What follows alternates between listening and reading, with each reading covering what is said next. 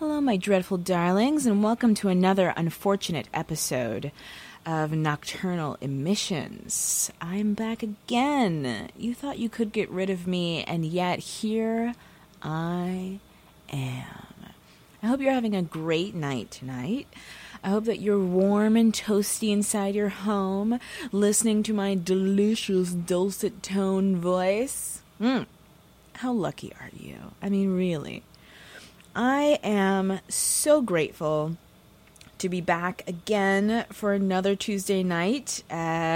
Spending it with you guys on the air is incredible, and I'm so fortunate to be able to have this opportunity. I love this gig. I mean, it's so much fun, and this is episode number 4. I am starting to get a little bit of the hang of it, a little bit, if you can tell. Like for tonight, for example, I didn't just talk to myself before I realized that I had to hit the on-air button. Yeah, I did that. Last time what I did was I hit the on-air button and then totally forgot that I hit the on-air button, and then I was on air for like 2 minutes. So I'm just like dead silence while I was like, okay, press that, okay, which was really dumb, but whatever. We're back. I'm getting better. Okay. I appreciate you guys out there, the faceless void that I'm speaking to like a crazy person. I'm imagining that you're all enjoying this as well. I would imagine that. I mean, why else would you guys come back night after night, week after week? What are you, sadist? What's wrong with you? God. Okay. Anyway. Thanks for coming back. Today's lineup is a little bit different than what I have done in the past. I mean, every episode I think is a little bit different than the episode that came before it, but this one is a little bit of a shake-up. Instead of doing kind of different segments, spooky stories, interviews, things like that, I'm just doing 2 segments tonight. One is Sick Sad World with the news of the weird, and then I've got some movie news straight out of Hollywood, which, I mean, really, if we're thinking about it, can also be called Sick Sad World. I don't really have a name for this segment. If you guys think of any names for what the movie news, horror movie news should be called other than horror movie news, please let me know. I'm really not that creative when it comes to names. I mean, obviously, Sick Sad World is if you watched Daria from the 90s, you would understand where that comes from. But yeah, if you think of a name for what I should call horror movie news, like, please let me know. All right, so we got a good lineup for you guys, and I'm going to get that all ready for you and all queued up. And in the meantime, what I'm going to do is I'm going to play some tunes for you ghouls out there. And all right, you guys, that was Jerry Bryan with Vampire Daddy. I really like these sort of like weird 60s horror movie like homage songs. I find a lot of them on the internet and I compile them so that I can have something for intermission. And they're all like hilarious and so goofy and like so silly. I love all of them. If you guys know of any more of these sort of like, I don't even know how to describe them, but they're all horror themed, and it's all about voodoo daddy and vampire daddy, and like I dated a werewolf, and I don't know what genre of music this is, but it's my favorite. And so if you find any out there, please send them my way.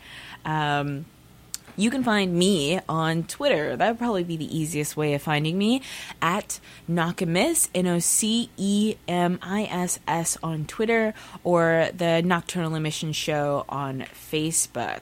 All right. So first up, I've got some Sick Sad World for you guys, and this one I'm like so upset about. Okay. I don't want to frame this as though this is the most upsetting thing for me, because I have like a bunch of things about like murders and stuff like that. So I don't want to be like, this crossed my line. But this is a little bit closer to home, and I'm going to ease you into this news. I don't want to go right out the gate with having some messed up, super sick news for you guys, because like the world is already rough enough as it is. But man, I am so upset about this. First of all, nobody told me that this was happening. I didn't see this to be fair, I have not been very active on social media in the past few weeks. I've been taking kind of a little bit of a break from it, just to kind of clear my head. But apparently a man in Ballard built an entire replica of Diagon Alley from Harry Potter and had a day where people in costume could come and take pictures and explore. And I didn't hear a peep, none a peep about this. Nobody told me anything. Nobody said to me, Isabella, you're a huge Harry Potter fan. Would you like to come to Ballard, which is one bus stop away? Not necessarily, but would you like to come to Ballard so that we could go to Diagon Alley and see this in real life and dress up like Harry Potter people? It would be so much fun. I would be delighted. Nobody said that to me. Nobody invited me, but my friends went, or so-called friends, whatever. I'm not mad about it. I'm not upset about it. I'm not salty in the least bit. Who cares? Who cares? Not me. I don't care. Okay? Just because of the fact that I love Harry Potter so much and have for the last decade, and nobody thought about inviting me. Who cares? Who cares? Whatever. Apparently, though, it's been up since Halloween, and so I can't really be that mad about it, because where have I been since Halloween? But if you are in the Seattle area or in the Ballard area and you really want to go see this guy built like a full-on Diagon Alley. Like, I mean, it looks... I mean, I don't know how big this guy's driveway is, but he built a full-on... I mean, it doesn't look that great. Like, it doesn't look like it's, like, that realistic, but it does look like... I mean, it's much more than anybody I've who just, like, on the weekend would just be like, yeah, I want to build a replica of a scene from Harry Potter. Like, that's... remarkable. And this guy apparently had a lot of money and a lot of time on his hands, because he worked in tech and then he quit his tech job. I'm not sure if he quit his tech job to do this, or if he quit his tech job and then he was like, well, I got nothing else to do, and then did this, which is like, man, give me that life. I was like, I just got so much time and money on my hands. I guess I'll just build a replica of a scene from Harry Potter, because I got so much. That's insane to me. I don't have that much. I barely have enough time to eat. Nonetheless, whatever. Not bitter about it. It's going to be open until New Year's. So if you want to see a little slice of the Harry Potter universe, you can go to Ballard and see it for yourself. It's open 7 days a week from 10 a.m. until 9 p.m., which is so cool. I mean, like, you know, jokes aside, I think that that's a really kind of amazing sort of a thing for a person to do, and he did it for his kids, which is really cool. You know, Seattle is kind of a little bit losing a little bit of its quirkiness. It's kind of becoming this place that is becoming kind of what I describe as normcore. It's becoming this place that's very beige. It's very basic. There's nothing. The weirdness of Seattle is sort of fading away, so that Amazon and all the tech companies can kind of make the city this kind of bland, I don't even know what you would say. I'm a little bit exhausted. I need a couple cups of coffee. My vitamin D is like super low. So, but we're going to bear through it, okay? Because we're from the Pacific Northwest, and we drink our coffee, and we shut up about it, okay? Nobody wants to hear about how much you miss the sun. All right, people from California? Nobody cares, okay? Take your vitamin D pills, rub your crystals, and get out, okay? Moving along. A couple in Missouri has recently been arrested for putting their infant son in the microwave. The baby was 4 months old when it was treated for facial burns in April. The couple, Derek Boyce Slezak, I kid you not, that is their last name, Boyce Slezak, which is, okay, and Michaela Boyce Slezak. A Slezak is like, there was a TV show in the 70s called Land of the Lost, and a Slezak was like an alien creature. Oh my God, these people, like, what is wrong? Both 22 years old have now been held on a $500,000 bond. I don't understand what would make a parent do something and think of something like that. Like, I don't understand how somebody could be so sick that they would possibly think of, like, I know, I'll put a human being, my own child, into the microwave. Like, I'm really struggling with, you know. I mean, it's not even like I want to even understand how you could think of something like that, but where in your brain, where in your little reptile snake brain would you even think that that would be something that you should do? I really, even a second in the microwave is searing, blistering heat. I mean, it is a heat. I mean, everybody knows how a microwave works. We all know, we've all seen things explode in the microwave. So they knew going into it that if they put their baby in the microwave, their baby was going to be hurt.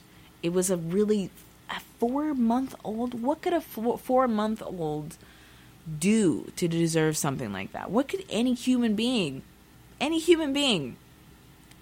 do? I mean, like, I can't think of that. I really can't. I don't think a child could ever do anything to deserve something like that. And I hope that this baby is taken away from these monsters, given a loving family home far away from them. And I hope that this baby makes a full recovery and that these people are punished severely for their crime and that this baby goes on with no memory of this abuse. So, moving on. The body of 24-year-old Sydney Loof has been found 3 weeks after she disappeared after a Tinder date with a woman. Now, this is literally every single woman's nightmare, right? You're going out to meet somebody that you met on a dating app, which everybody uses. Everybody uses Tinder. Everybody uses Grindr and OkCupid and eHarmony. Like, everybody's on it except for me. I am not on it because I do not trust the algorithms. They're always like, oh, trust the algorithms. The algorithms are going to get you together on somebody. It never works. I do not believe in the algorithms. And this is like more evidence that I should not believe in the algorithms, okay? But she left, she went on a date, and she never came home again. 3 weeks later, they found her body, miles away on like a rural road. Apparently Tinder fully cooperating with the investigation, which is great news, because sometimes these guys, they want to, you know, it's like Apple or the iPhone, like they want you to like send them a warrant, so then it's like a whole thing. But apparently Tinder is just like, let's give you all the information for this case. And 2 people of interest are currently in custody, and they're not in custody for the death of Loof, but they are in custody for some sort of federal-related charges, which I would guess that basically what it is that they're being held right now for probably endangerment, probably capture, some sort of federal crime like luring somebody with the intent for harm, those sorts of federal crimes, and not directly related to her death. And her cause of death has not yet been released. So if you're using a dating app, okay, like many, many, many people are, please be careful. tell your friend before you leave, to tell somebody before you go out on a date, tell somebody where you're going, tell somebody who you're meeting up with. If something doesn't feel right to you, something doesn't feel right about the person, you have every right to leave. You have every right to walk away and tell that person, it's not really working out for me. I think I want to go home. You don't owe it to them to stay and be uncomfortable for the entire night.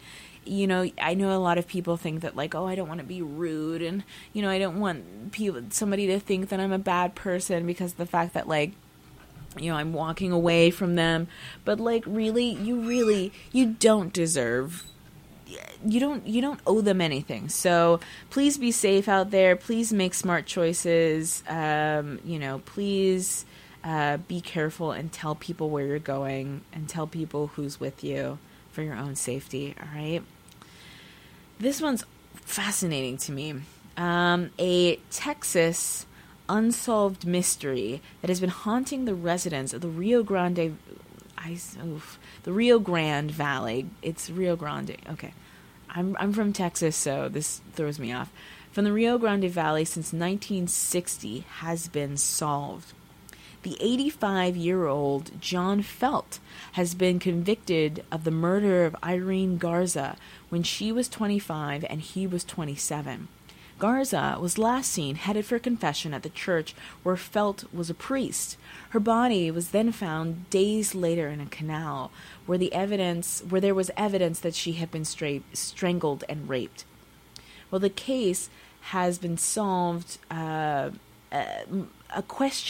There's still questions about this case. So the main case has been solved, but there's still unresolved questions about whether or not there was a deal cut between the district attorney and the church to stop a scandal from breaking out. And it is very well known that the church has its own set of issues. Okay, everybody knows that the church is dealing with a whole slew of stuff, and the last thing that they would want at their doorstep was a murder investigation by one of their own. Okay. So according to Assistant DA Michael Garza, who is in no relation to the victim, he described Felt as a predator set loose on the young, devout women of McAllen. McAllen, Texas, is in the Rio Grande Valley. Then a small agricultural community where no one doubted the moral authority of the Catholic Church. I also really want to stress that McAllen and the Rio Grande Valley has a lot of Mexican and Hispanic immigrants. In that, I mean, they're not really immigrants. They were there before. Okay, whatever. We're not going to get into it.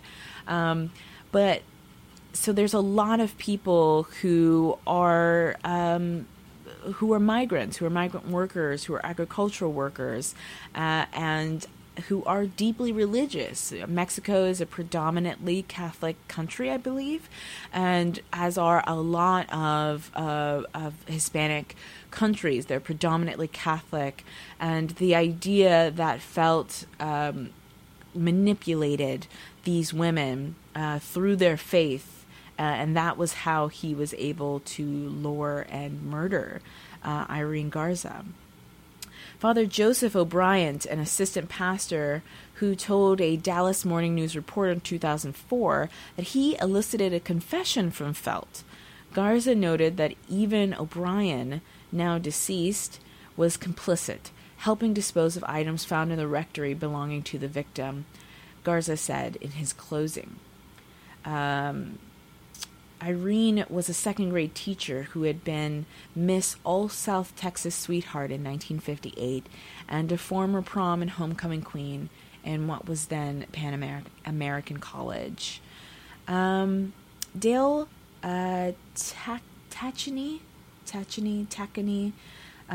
who was a former monk at the monastery where this church was, said that felt no remorse for what he had done, only that he was haunted by the sound of Garza's heels.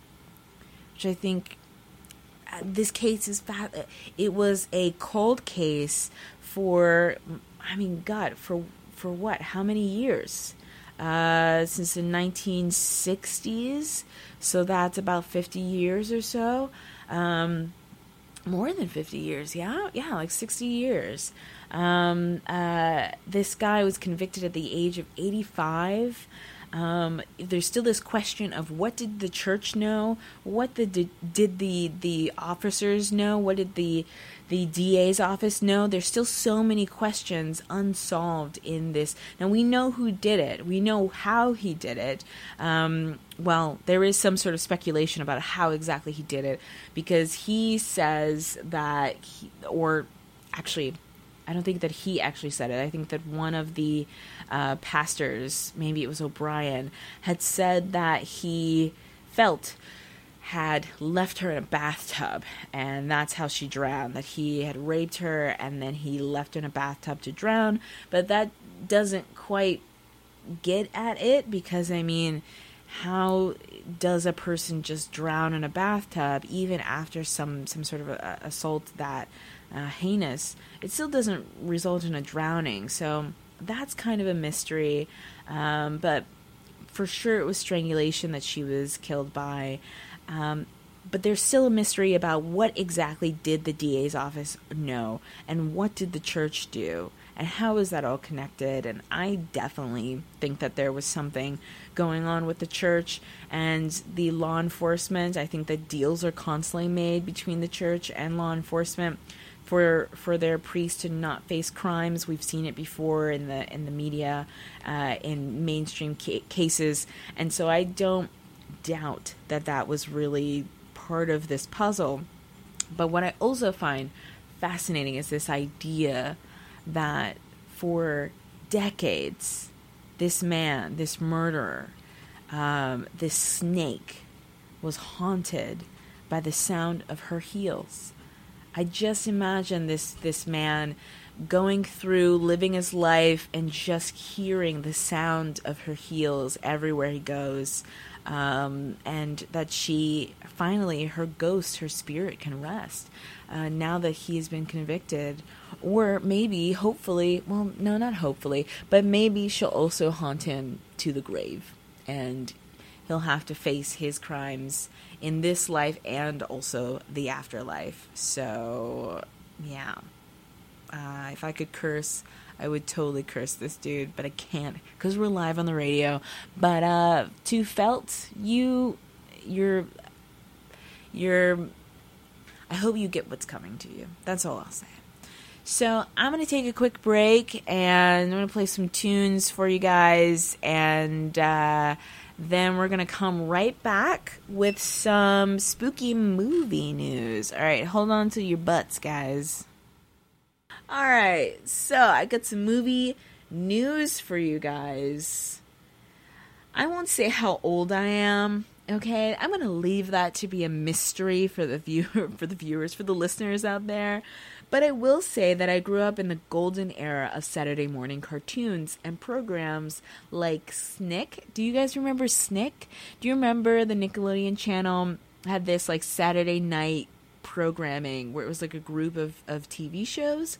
Well, there was a show that was called Are You Afraid of the Dark? Do you remember that? You have to remember the show. It was so incredible. It ran from 1990 to about 1996. And it had this I did not know until I looked it up on the Wikipedia. It had a revival series for a year from 1999 to 2000, which is like the Mandela effect because I have no memory of that whatsoever. But it was one of my favorite TV shows. It was great because it was horror, but it was for kids. So like I could watch it because I wasn't allowed to watch horror movies at the time. But watching Are You Afraid of the Dark kind of felt like a loophole. That and like I was allowed to stay up. I was allowed to stay up for this show, and then after that was my bedtime, so it was something to look forward to. And it was also like this test of courage because some of my friends would get really creeped out by it, but I was like, no, I'm not scared. Oh, bring it on. Like it was just a way of sort of testing your mettle. And so it has a really fond place, almost more than Goosebumps. Like I don't know what show do I like more, Are You Afraid of the Dark or Goosebumps? Are You Afraid of the Dark really scared me. That was the thing. Goosebumps, not so much, though. I don't know why. Well, you are going to be surprised.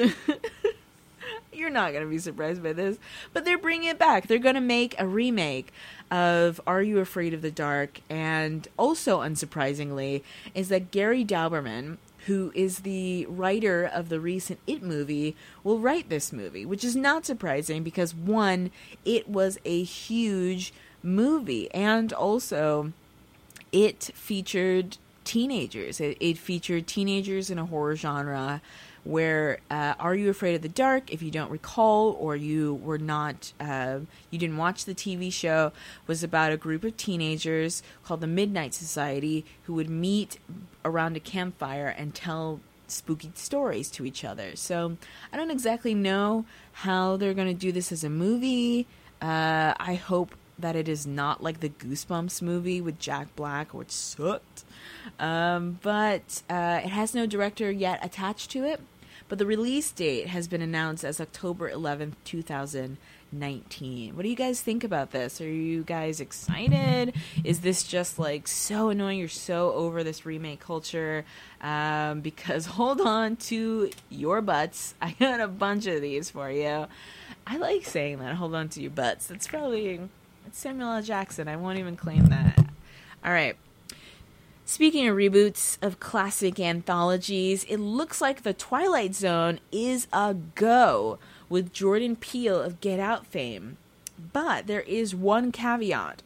It is going to be exclusively on the CBS digital subscription service All Access, which I'm not happy about because I am already trying to watch Star Trek Discovery without buying a subscription. I won't tell you how I'm trying to figure that out, but I'm trying to tell you that Mama wants to see some Star Trek. Mama does not want to pay for it. I'm already paying for so many subscription services, okay? I'm paying for Netflix. I'm paying for Hulu. I'm paying for Spotify. I'm paying for Amazon. Like, I'm paying for so much.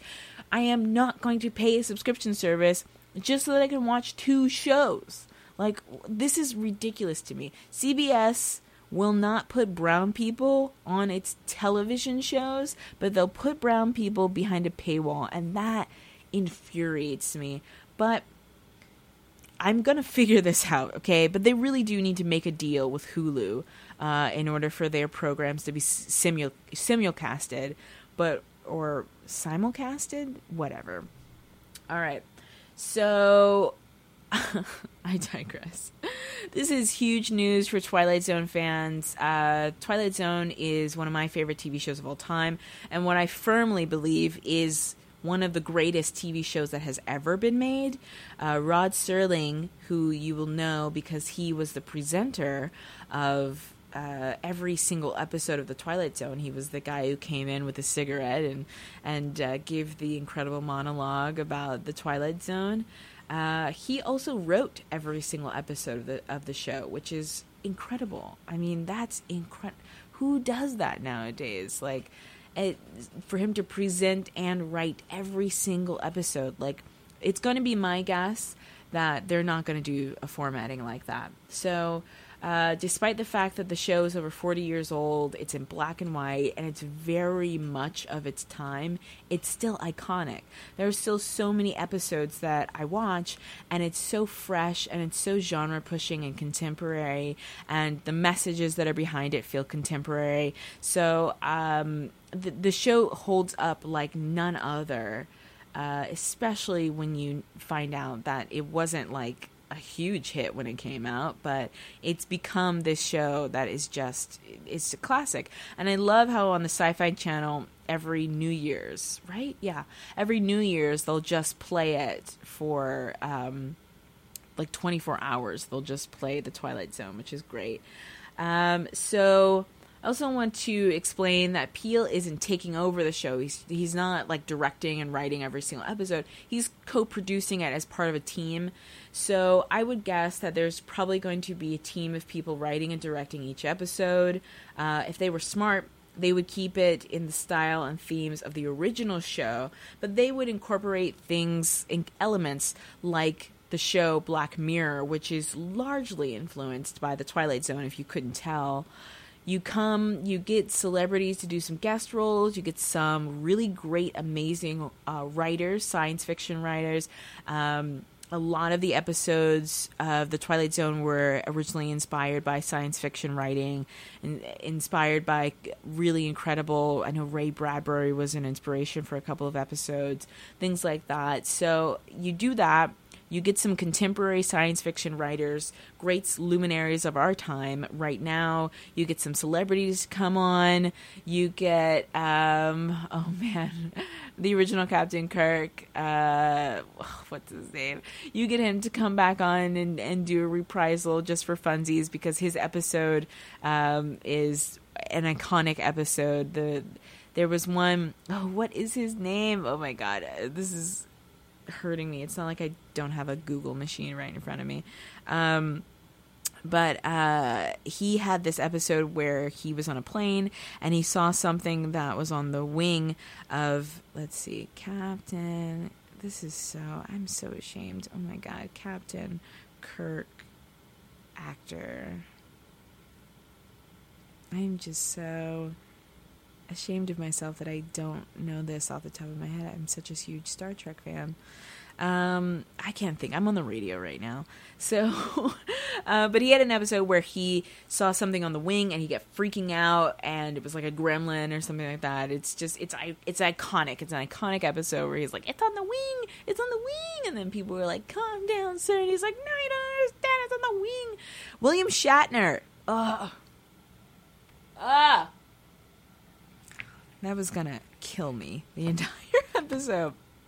So you really do it. And I think that if anybody is going to be right for that, it's going to be Jordan Peele. I mean, he wrote for a TV show for years, Key and Peele, which was a great show. So he knows about the writing of TV shows.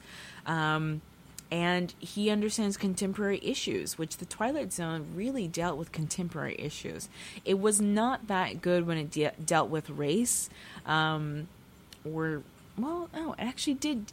It did deal with gender, but not necessarily sexuality or anything like that. So I think that pushing those boundaries even further would do a really good job for revitalizing it. And I wish Jordan Peele all the luck. And I'm a diehard Twilight Zone fan, so I'm geared for its success. I'm really looking forward to it. All right, so do you remember that iconic movie that made people afraid of sharks? No, not Jaws. No, not Sharknado. Yes, that one. Deep Blue Sea. Yeah. Well, hey, you're in luck, because guess what? It's getting a sequel. Why? I don't know. Nobody knows. I have no earthly idea why, out of all the movies that you could make a sequel, Deep Blue Sea is getting a sequel. But it's coming to the Sci-Fi Channel, which probably means that it will have terrible CGI sharks in it. It's going to be going on the Sci-Fi Channel in 2018. It won't have any of the original cast members, including Samuel L. Jackson, who is arguably the best part of the original film, and also died. He also got eaten by a shark in the movie. And so he's not coming back. Nobody's coming back. Thomas Jane's not coming back. Nobody's coming back for this movie. I don't know why they're doing this, but the Sci-Fi Channel, if I can tell you a little secret, it is my dream to direct a movie for the Sci-Fi Channel. As weird as that sounds, it's my dream to make a terrible made-for-TV movie for the Sci-Fi Channel. It just is. And I'm super I don't know why I'm like very intrigued by the idea of making a movie for the Sci-Fi Channel, but I am. It's on my bucket list. All right, so lots of people are excited for my next bit of news, and I'm not 100% sure why. So Danny McBride, most famous for all those like bro dude gross comedy movies and TV shows, is in charge of writing the next Halloween movie. I don't really get this, okay? Somebody explain it to me if you guys really get this. I understood why Rob Zombie took it over and the fans hated that. So I don't understand why Danny McBride gets it and everybody's like super excited about this. Maybe I'm not familiar with Danny McBride's like horror writing or his comedy writing or his writing, but I'm really completely at a loss for why this is happening. David Gordon Green, whose work I'm also not familiar with, but who is co-writing it with McBride, who he has collaborated with other TV shows and movies in the past. They'll be writing it together, and then Green will be directing it. Jamie Lee Curtis has kind of come back to the franchise, which is kind of confusing, because if you guys remember, she died in Halloween Resurrection. Spoiler alert, okay?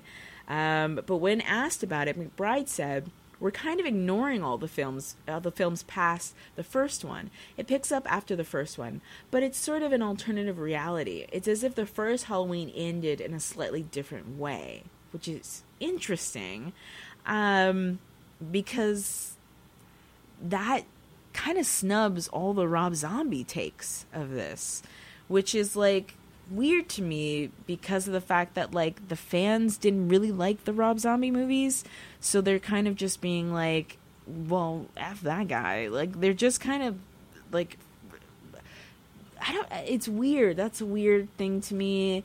But it has the blessings of its original creator, His Holiness Sir John Carpenter himself in the flesh. And so who am I? I mean, who am I to say that I know more about this film than John freaking Carpenter? So I'm just going to shush. I'm probably not going to go watch it in theaters. I will probably wait till it comes out on the Netflix. But whatever. So a while back, it was announced that there would be a new Venom movie, which, I am so excited about. I love Venom. And that it would be starring the absolute, my God, Tom Hardy. Oh my God, Tom Hardy. He has these lips. Oh my God, they just look so soft. They look like the softest, most juiciest, kissable lips I have ever seen on a white man in my entire life. And that is like no small feat, okay? It also stars the future father of my children, Riz Ahmed, and Michelle Williams, who is also an actress of some sort. Anyway, so the film bit is a mystery to me.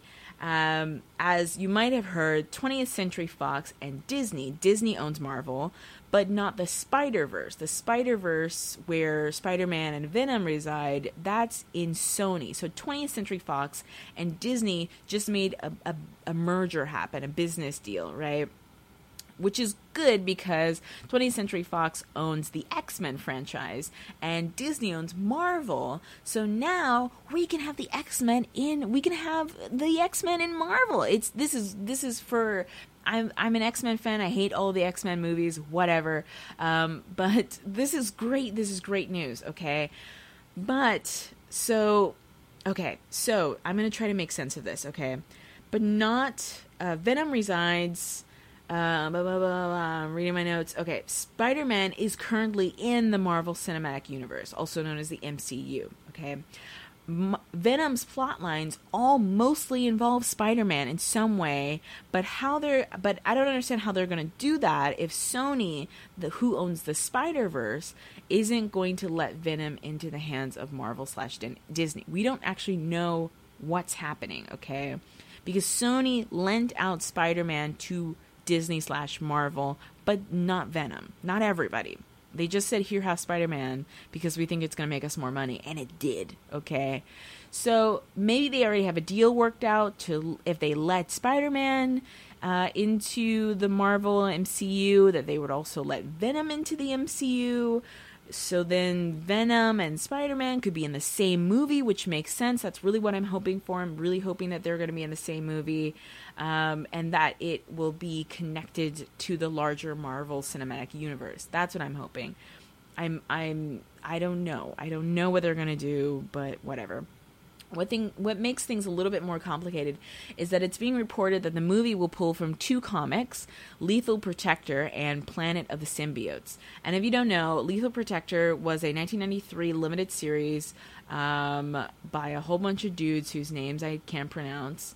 And this was a series that marked Venom's turn from villain to anti-hero, with Eddie Brock's Venom, which I believe that we are doing Eddie Brock's Venom, striking a deal with Peter Parker to leave each other alone before leaving for San Francisco. We also do know that they are starting to shoot in San Francisco. There, Venom ends up teaming up with Spider-Man to defeat 5 new offspring of the Venom symbiote: Scream, Phage, Riot, Lasher, and Agony. If you guys don't know what a symbiote is, my God, I don't have the time. And then in Planet of the Symbiotes, published 2 years later and penned again by the same dudes, Earth is invaded by an army of symbiotes, forcing Venom, Spider-Man, and Scarlet Spider to team up and stop them. So, also, Carnage makes an appearance in this as well, and it is a rumor that Carnage is the main villain in this film, but that's yet to be confirmed. All right, wrapping up film news.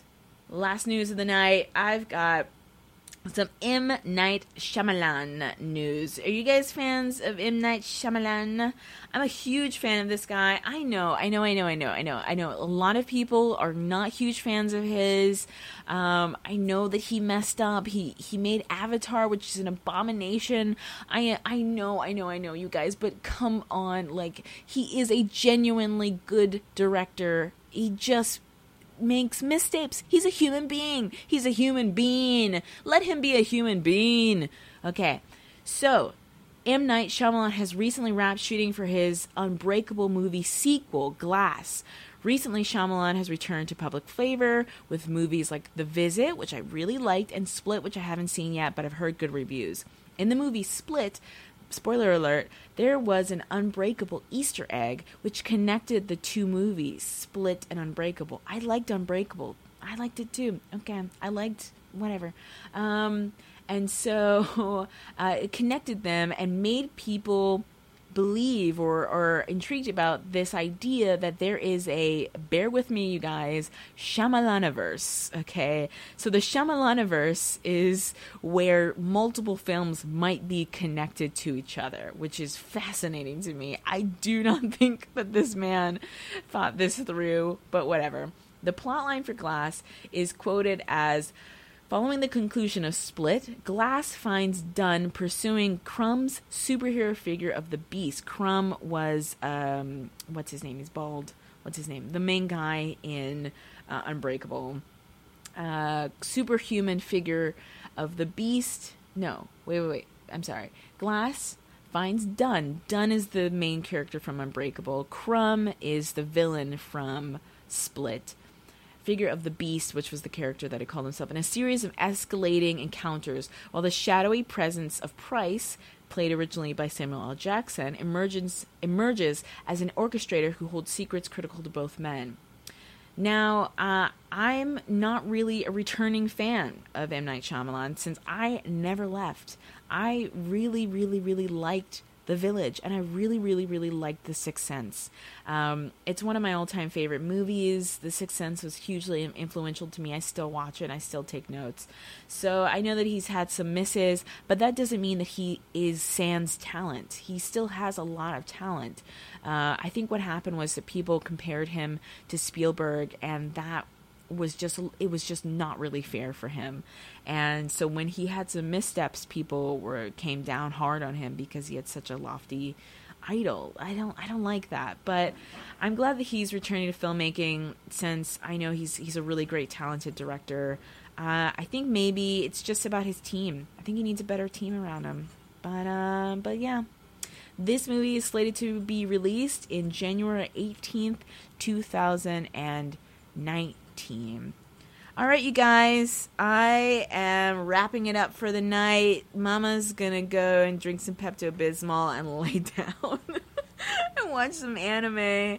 Thank you guys so much for coming in and having a great Tuesday night with me. I appreciate you guys so much. Thank you guys for coming back and returning to listen for multiple nights. I can't believe that people are coming back to listen to me. That's weird.